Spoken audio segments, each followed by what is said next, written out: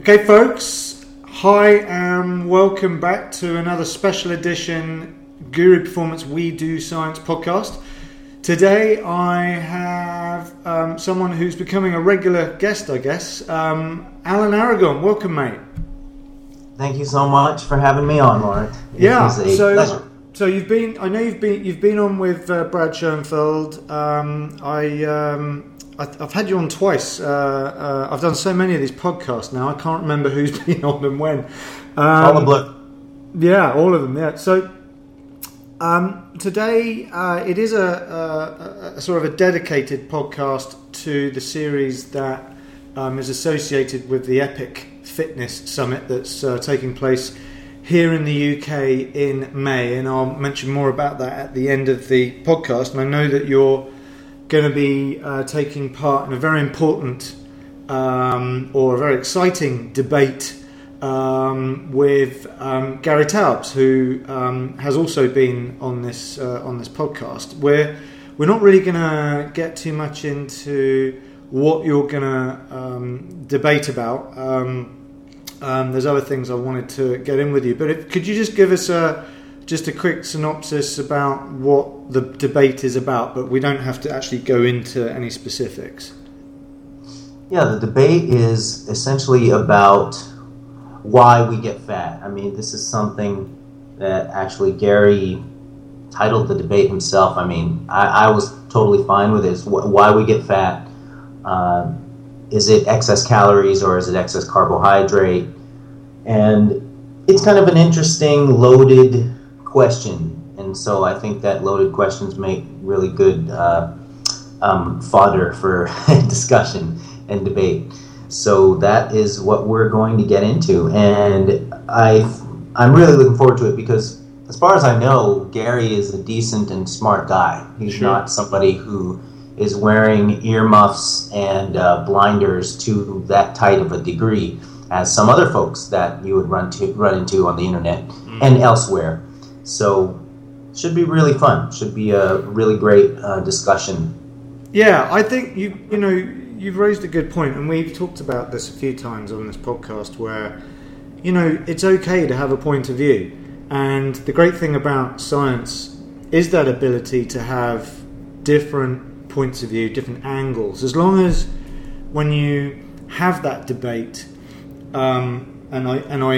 and I specifically am not using the word argument because sometimes these things come across as an argument on Twitter or Facebook or on the internet or whatever, but that's different from people who have firm beliefs because they interpret the science or the data in different ways, and that often is not the case for many people when they get into topics, even if it is the same topic, whether it's why do we get fat, is it insulin, is it carbohydrates, and we've covered many of these topics on this podcast. But as someone who is firmly entrenched into the belief that we need to have a scientific standpoint, an understanding of the scientific process, healthy skepticism and all that, I mean, where do you see the problem in these debates? And we can generalize a bit. Is it just people get into this just because they have a belief in something, or something's well packaged and marketed and just appeals to people, or because it seems to me there's a lot of people that debate this scientifically, obviously, but there's a lot more people that debate it using some other criteria. Yeah. And I think one of the main criteria that people base their stances on is what worked for them personally. And so people are coming largely from a position of personal anecdote. And what typically happens is somebody will experience a certain thing or a certain result with a particular diet, and they'll have an epiphany of sorts, and then they become emotionally attached to the paradigm, and it becomes their whole brand, so to speak. And in order to be scientific, you have to fight really hard against the tendency and the temptation to adopt an unshakable belief system. So that's just one of the things that I personally try to do with the whole diet thing. I mean, I eat the way I eat, and my diet is what it is, but has nothing to do with science per se. That's just the way that I operate. Sure. So it's definitely a personal case study, which isn't worthless, but it can't be used in the context of discussing objective science. So, I know you've published. You seem to be publishing a lot in the peer-reviewed literature, which is great. You've been giving me a lot to read lately, which is great. But also, you and Lou Schuler have brought out a new book, The Lean Muscle Diet. Now, I don't normally go for these sorts of books, and the reason why I don't normally go for these sorts of books is it's written by people that really don't have any credentials worthy of professing expertise. It's often marketed, sort of in a sensationalist way, and they just drive me nuts. But I'm not getting paid for any of this stuff, so I'm just saying it because I think it's worth the respect. I bought a copy of your book. I should have gotten a free one, damn it! But I didn't think about that one. But I can afford a copy, so I did. So it's totally unbiased. I didn't even get a review copy. And what I liked about the book was a few things that I wanted to talk to you about today, which is that there are things that we know, and there's things that makes a diet work. There's things that make exercise work. And then there's all the things sort of in those grey areas that, frankly, we don't really need to be focusing on, because if you master the basics, which is a story you keep telling, that kind of takes care of most of what we need to be doing. But we spend so much time worrying about the rocket science, the mess, and all those arguments that, hence, you're getting into a debate with is over a topic that is probably not we don't even really need to go there necessarily if you focus on these basic issues. So, firstly, why did you want to put this book together? Okay, so we just got cut off back there. So, what I was just asking was, what was the sort of the main premise behind putting this book together? Well, this was Lou's idea, and he was seeing that amongst the popular diet books, almost every one of them has some sort of distinguishable hook or catch, some sort of gimmick that is, designed to reel people in and be really memorable and really special, as if the Holy Grail was found regarding weight loss and achieving your goal body composition. So there was a pretty huge void in the mainstream pop diet book list, so to speak, as far as some sort of science-based set of guidelines or information, as far as that kind of thing goes. So naturally, he wanted to sort of fill that void and provide readers with something that makes sense and something that isn't based on a whole lot of speculation and fairy tales and imagination and such. And I think this was a great thing because I wrote my first book, Girth Control, back in 2006 and released it. I've got a copy right here. I've got a copy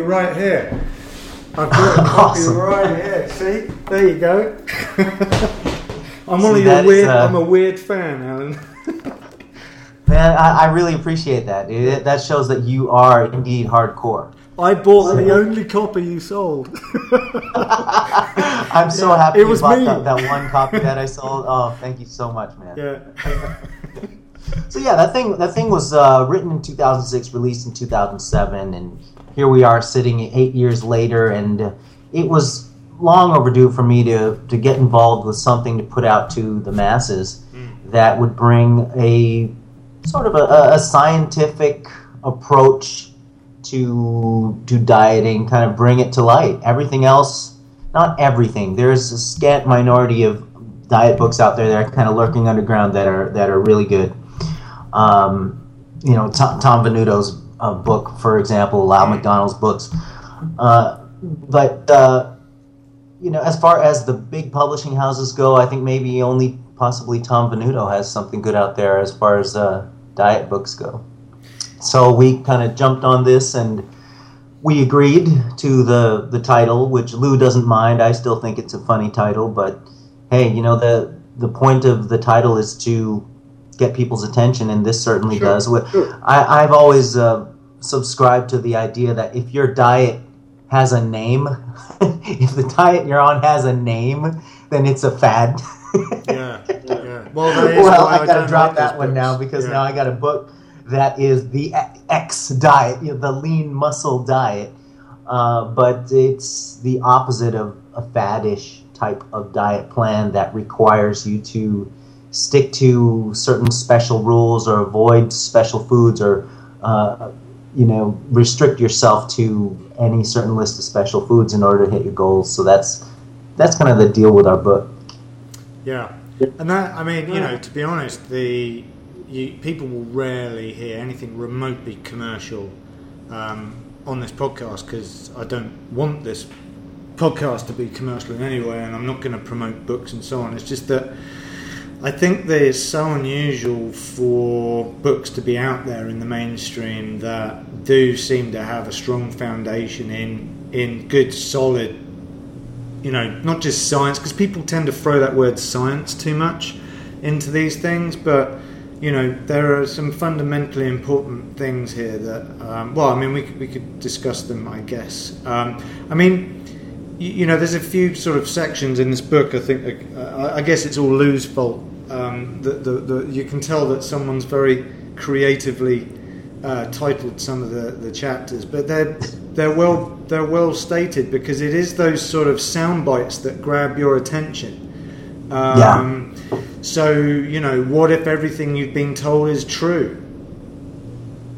So what if everything you've been told is true, Alan? It means that there's nothing new or special under the sun as far as what it takes to lose body weight and body fat. Yeah. There's no special secret or special breakthrough that we still have to wait upon in order to achieve the goal of weight loss or fat loss and or muscle gain.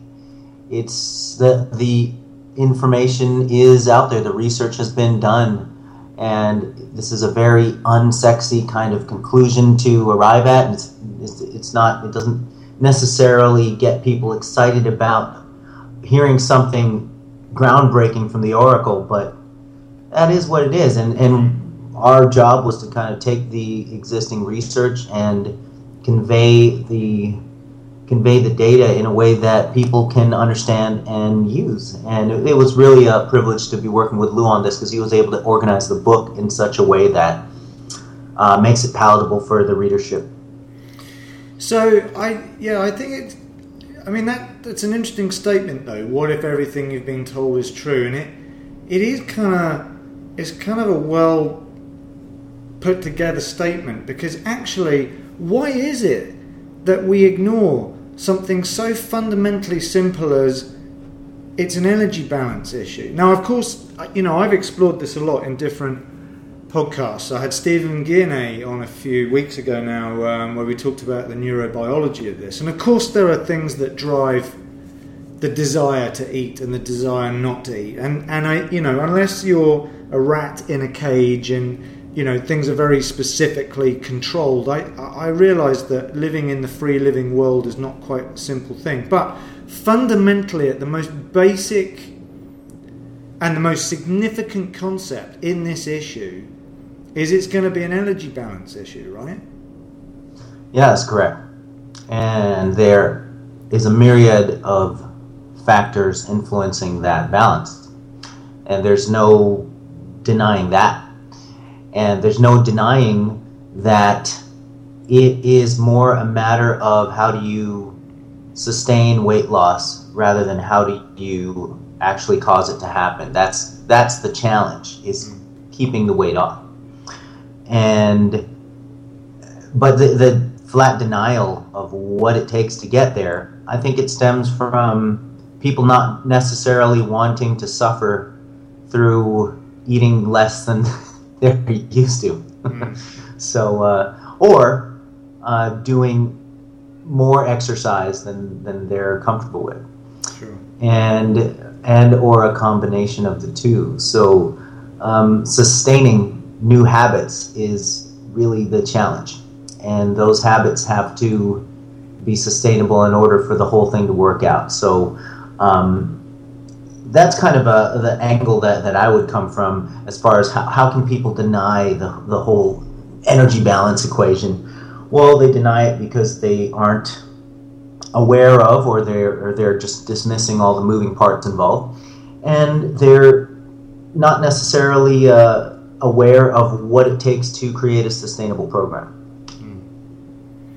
I mean, we're really quite easily led, aren't we, as a species? And you know, I don't want to use the sheep analogy, but there's plenty of shepherds out there. You know, whatever you want to call them, gurus or whatever. But it you know, I think despite countless decades of really solid studies that show, yeah, there are fine-tuning issues to this, whether, you know, and then you go down into the carbs or fats or whatever debate, and yes, there are definite benefits to protein and so on, but at the end of the day, it's going to boil down to energy balance. And yet, despite all of that, someone can come up and say, I think you should have a yak or a sheep excrete some of its creamy milky butter into someone's coffee, and all of a sudden that's the ultimate solution to fat loss. And you know, but maybe there's a lesson to be learnt there in that we have to learn to dress up the science, because it's just information at the end of the day, right? Why are we failing? You know, if these guys are coming up with total BS but making it sound cool, why can't we take the facts and make it sound cool? I mean, it's just a thought that comes to mind. I mean, it'd be interesting to see what you think about that. Well, I agree with you. That's the huge challenge. And for somebody to latch on to the idea that, for example, putting a half a stick of butter in his coffee is making him burn fat, I think that it would help to educate that person on saying that, well, you found something that you enjoy, and therefore you're able to have that, let's say, 400 to 600 calorie cup of coffee sustain you from morning until dinner, whereas other folks might be overeating the shit out of their breakfast and lunch, and then by the time they head into dinner, they're already 1,500 calories ahead of the guy who just ate, who just consumed his 500-600 calorie cup of coffee heading into dinner. And so for people to understand that, and then understand the potential consequences of having such a low quality day's eating, depending on what they have actually for dinner, then you can start beginning to talk about long-term health impacts, and not just what it takes to either lose weight or lose body fat. And then I think it goes back to, if somebody enjoys buttered coffee, then heck, they're enjoying that, and you've created kind of a sustainable habit. And that's why really any sort of plan would work with somebody if they can, A, not hate it, and even better so if B, they can actually enjoy it. So I think for a subset of the population, stuff like buttered coffee taking them through the day is going to work great, because it's kind of a sustainable thing that they, for reasons beyond me, would actually enjoy. And then I think the third prong of this whole thing is kind of attacking the pseudoscience behind these sort of behind these ideas that get propagated through through the mass media, like, for example, putting MCT oil in on top of the butter in your coffee or in your various foods and whatnot. It's just, you're kind of crossing the line between getting people to enjoy something versus teaching them false information that ends up making them waste their resources at best, and at worst, negatively impacting blood lipids and possibly over the long term negatively impacting your health.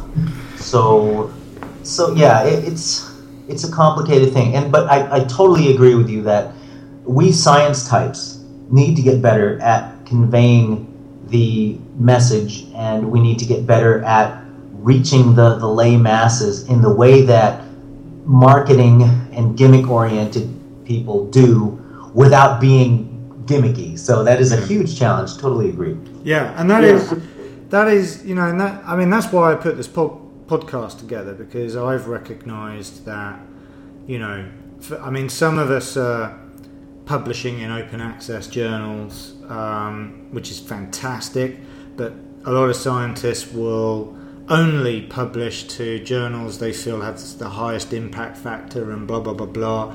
But of course that might be good for their career, their adding up their quota of targets for publications in highly rated journals, whatever it takes for them to improve their academic careers and so on. This is absolutely highly commendable. It's I've published work as well, and I know how damn difficult it is to do that stuff, so my hat goes off to them.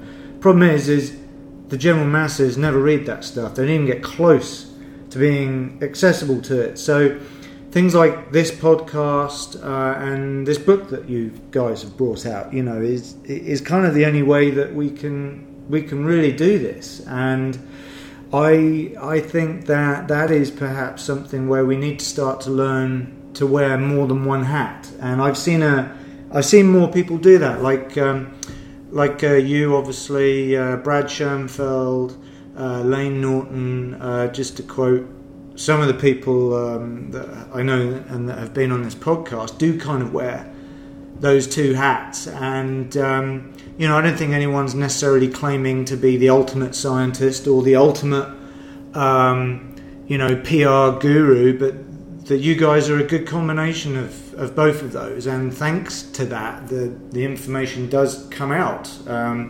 Whether or not it's significant in the ocean of BS that's out there is a difficult one, but I think the general public aren't so silly or stupid to not recognise that when they see it.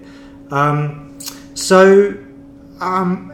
this sort of idea of what makes a diet work from a practical perspective, what do you feel is, from someone trying to implement this stuff, what's the most important components to what makes a diet work from as I mentioned, from an applied perspective, not necessarily just all the science, but yes, yeah. What makes a diet work primarily is basing it on the foods that you not just can put up with, but actually really love.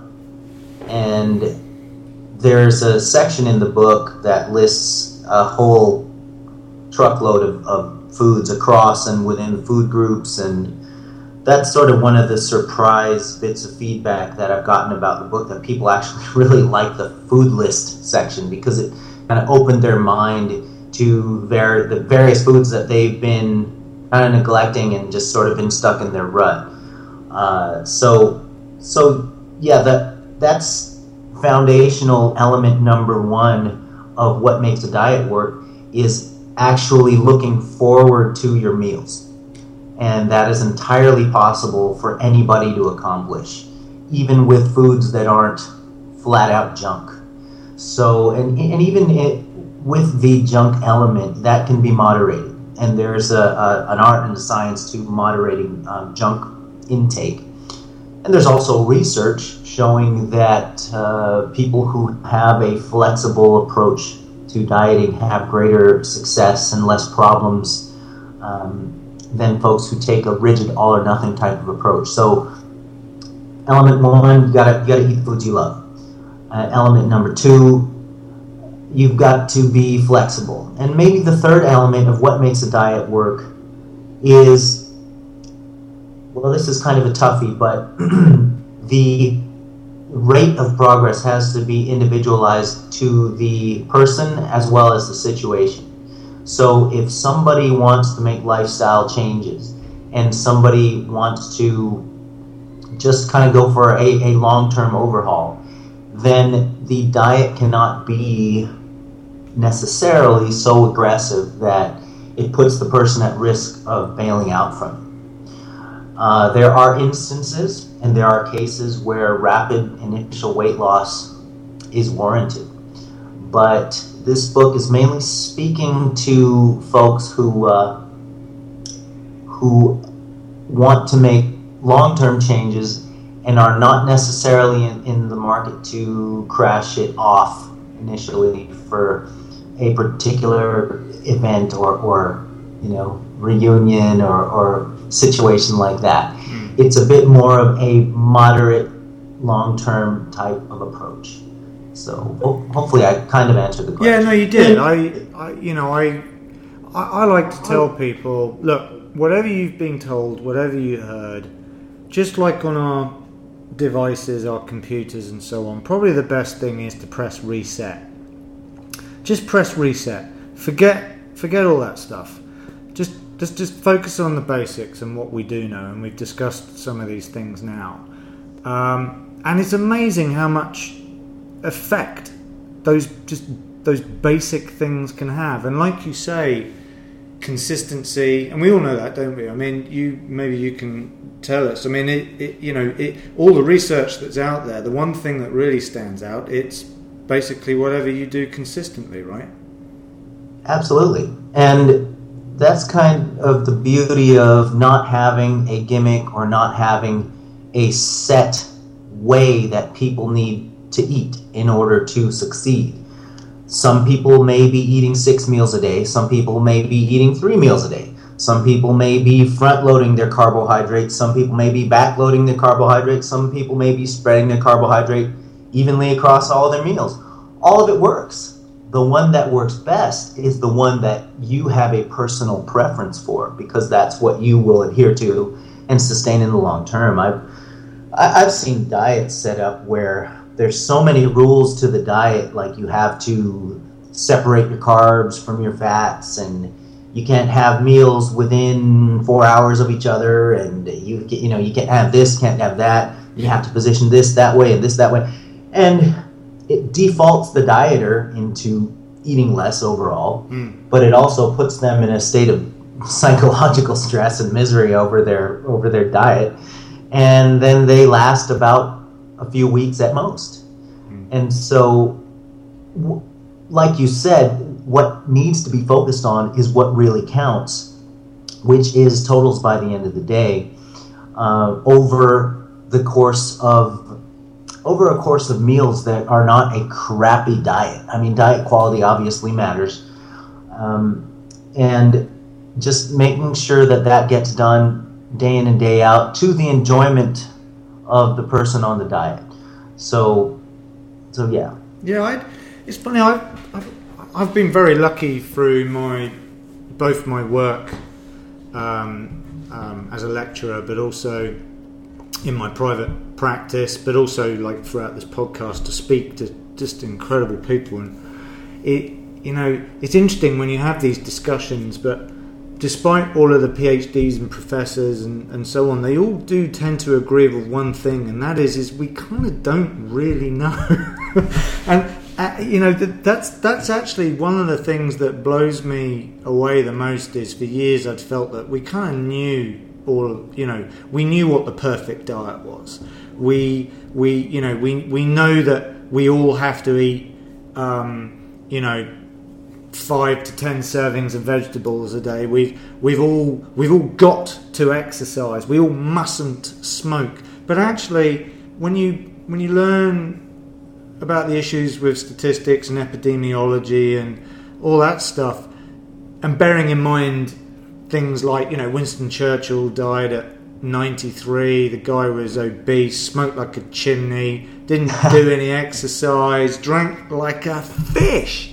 he probably didn't eat any vegetables and such. You know what I mean? It's stuff, you know. I mean, there are all those things, you know. And the thing I love the most is those interviews with people that are 100 and something, and they always ask them, "What was your secret to longevity?" And usually they'll say, you know, I drank a bottle of whiskey from 19 to 95. I cut back 2 packs a day to 1 pack a day when I was 94, or, you know, no one ever says that they were doing squats and deadlifts every day and high intensity interval training and you know, doing detox at 3 o'clock in the afternoon. And I mean, I think we know a lot more about body composition. I think that we can be more certain about that, but I think it's dangerous to correlate or combine what we know about is a good diet for body composition and what is a good diet for longevity and health. And often they try and put them together because people say it's a healthy diet, or I'm trying to get healthy and lose weight at the same time. I mean, how do you feel about that? Mm-hmm. Yeah, that is a huge question, and it's like you said, it's the one that is perpetual because we're trying to find out what the ideal diet is, and maybe the answer to that is the ideal diet. It just has to be highly individualized. There are certain things that are universal, like, for example, a diet should consist predominantly of whole and minimally refined foods if the focus is optimizing health and longevity. Now, the composition and the choices and the macronutrient breakdown of that diet that's composed predominantly of whole and minimally refined foods, that's where the debates come in, and that's where the disagreement come in. And I think that there is a massive amount of variation possible for, in quotes, optimizing a diet. And that is the thing that's the thing that people don't like to hear, because it's not a nice, straight, kind of cookie-cuttable answer that your diet has to consist of X percentage of fats and X percentage of carbs and X percentage of protein with this set of foods in order for you to live to 95 without getting dementia and the metabolic syndrome. You know, I think that people tend to give a little bit too much credit to diet in and of itself in the longevity question, when diet is a very potentially small slice of the pie of health, where other parts of the pie, like your social life, your family life, your friends, your stress levels, your flow, your degree of or a rate of self-actualization, and your sense of self-worth, and those sort of things can be tremendous in the longevity question. And here's diet, a small piece of the pie. We're kind of ascribing it a bigger capacity or responsibility than it actually has. So, but it's an interesting slice of the pie, though, isn't it? It is, and I mean, of course, it all feeds back to itself, because, of course, you know, if you're unhappy, it affects your eating behaviour. If you're not sleeping right, it affects your, you know, leptin and ghrelin and all that, so it affects your eating behaviour. I mean, it all, it's just, I think particularly when you're working with people who are very focused on body composition, physique athletes, bodybuilders, they have this extremely hyper-focused view about, you know, counting their macros and calories and so on, and I think they get a bit lost with it all, you know, and it becomes kind of a sort of eating disorder, really. You know, and for some people that's important because that's how they make their career, but frankly, most people don't make really much money out of that sort of thing, and it becomes some sort of ideal. And I mean, my group of we've just submitted for publication, I can't say which journal yet, but a whole case study all about this stuff. and how you don't need to go down the crazy path in order to achieve this stuff, and I'll let folks read about that when it happens. But let's get back to the point then of this sort of general idea of what makes a diet work. Mm-hmm. So, what about the numbers?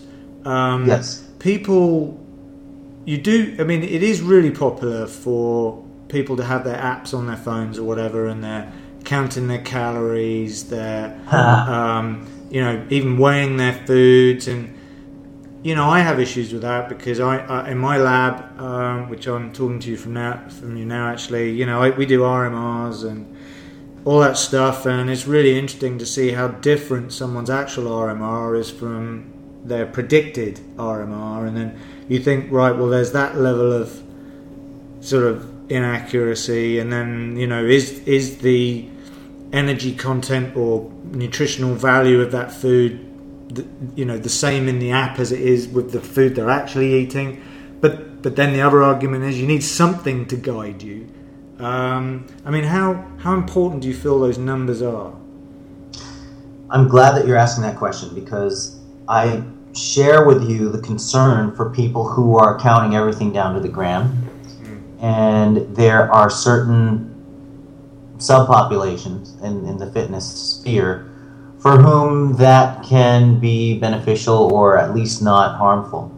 But for the vast majority of folks, I think that there's a lot of people fostering some sort of form of an eating disorder when you get that micromanaging over your macros. I was academically, or at least in the undergrad part of my career, I was raised up in the curriculum that dietitians were groomed in. And so that was all about getting a general education of portions and what portion sizes constitute what. And so there, at the very micro managing view, you've got grams of carbohydrate, protein, and fat. And when you pan backward from that, you get essentially chunks of food that make up that protein, carbohydrate, and fat anyway. So you can either track your protein, carbohydrate, and fat, or you can track chunks of food or servings of food. And then panning back from that further yet is the idea of, okay, I have a ballpark idea of how many servings of let's say meat, fruit, starch, vegetable, dairy, or whatever it is in the course of a day. I have an idea of what constitutes my requirements, but I can be flexible with that from day to day and listen to my body's cues as far as hunger and fullness goes, and in a sense honor those cues a little bit more closely than the program written on paper. So while having an awareness of your macronutrient targets, I think that's very important, and I think that's a very useful tool for a lot of folks who have no clue what it is they're trying to do as far as either changing body composition in one direction or another, gaining or losing fat or gaining muscle. I think that the macro template is important for awareness, but I think that it's something that for most people that should be graduated away from. And I think that people should have an idea, a bit more of a macro idea, if you will, of what their requirements are. And it doesn't have to be the same day to day. I mean, people have different energy outputs day to day. So why think you have to stick with the exact same thing down to the gram every day when your spontaneous movement may differ day to day, your non-exercise activity expenditure may differ day to day, and even like you said, there are objective ways of measuring energy out, RMR, etc.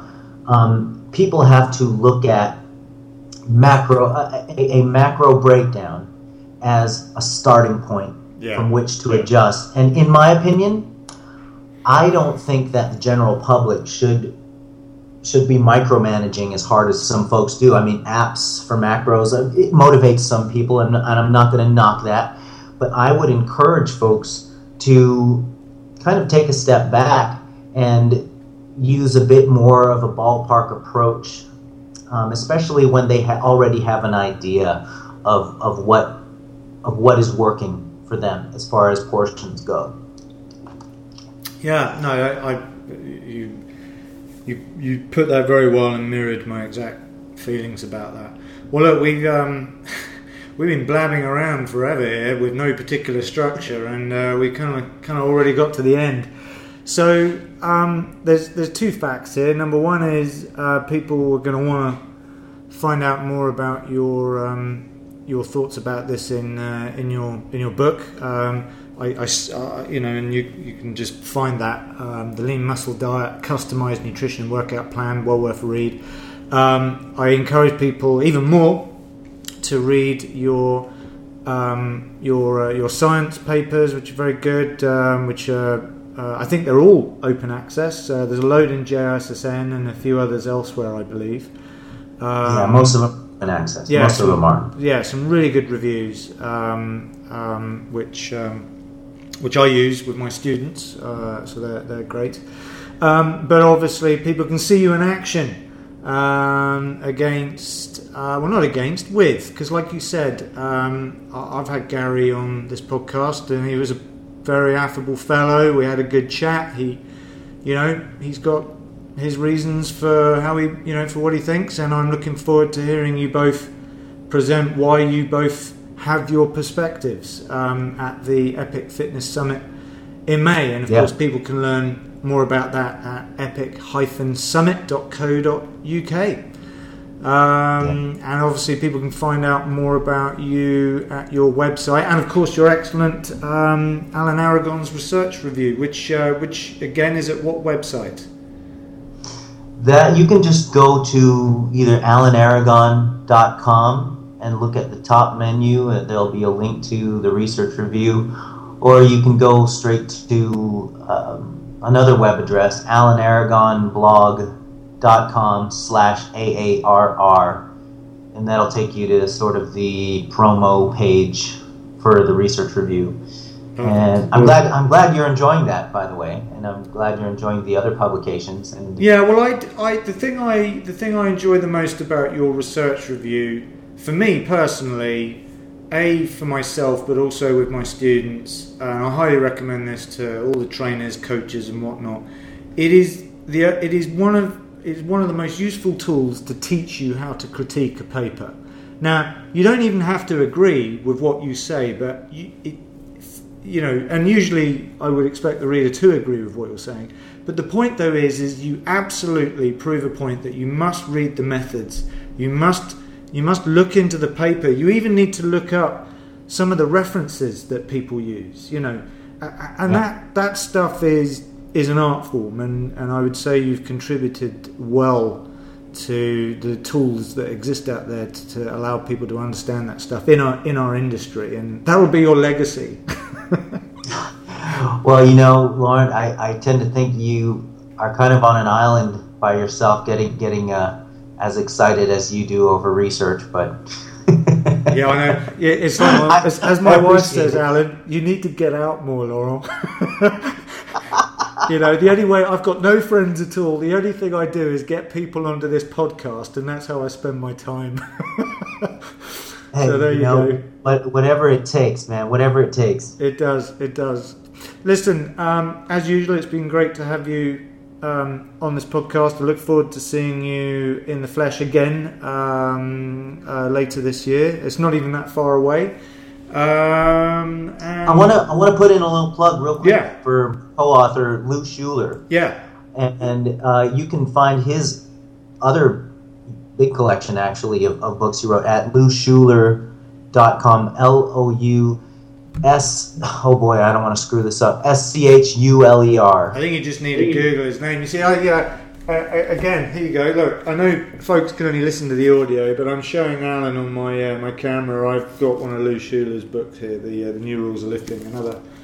A whole series of those books have come out now. And again, the idea there is it's very much about focusing on the basics, but that's for another podcast. Maybe I'll get Lou on, and we can talk about this stuff.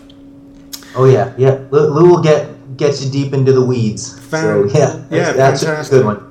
Good. All right, mate. Well, look, this is going to be a long one, so I'll sign off right now. And if folks want to learn more about this podcast, they just need to go to guruperformance.com. I'm Laurent Bannock, and look forward to bringing another podcast to you folks very soon.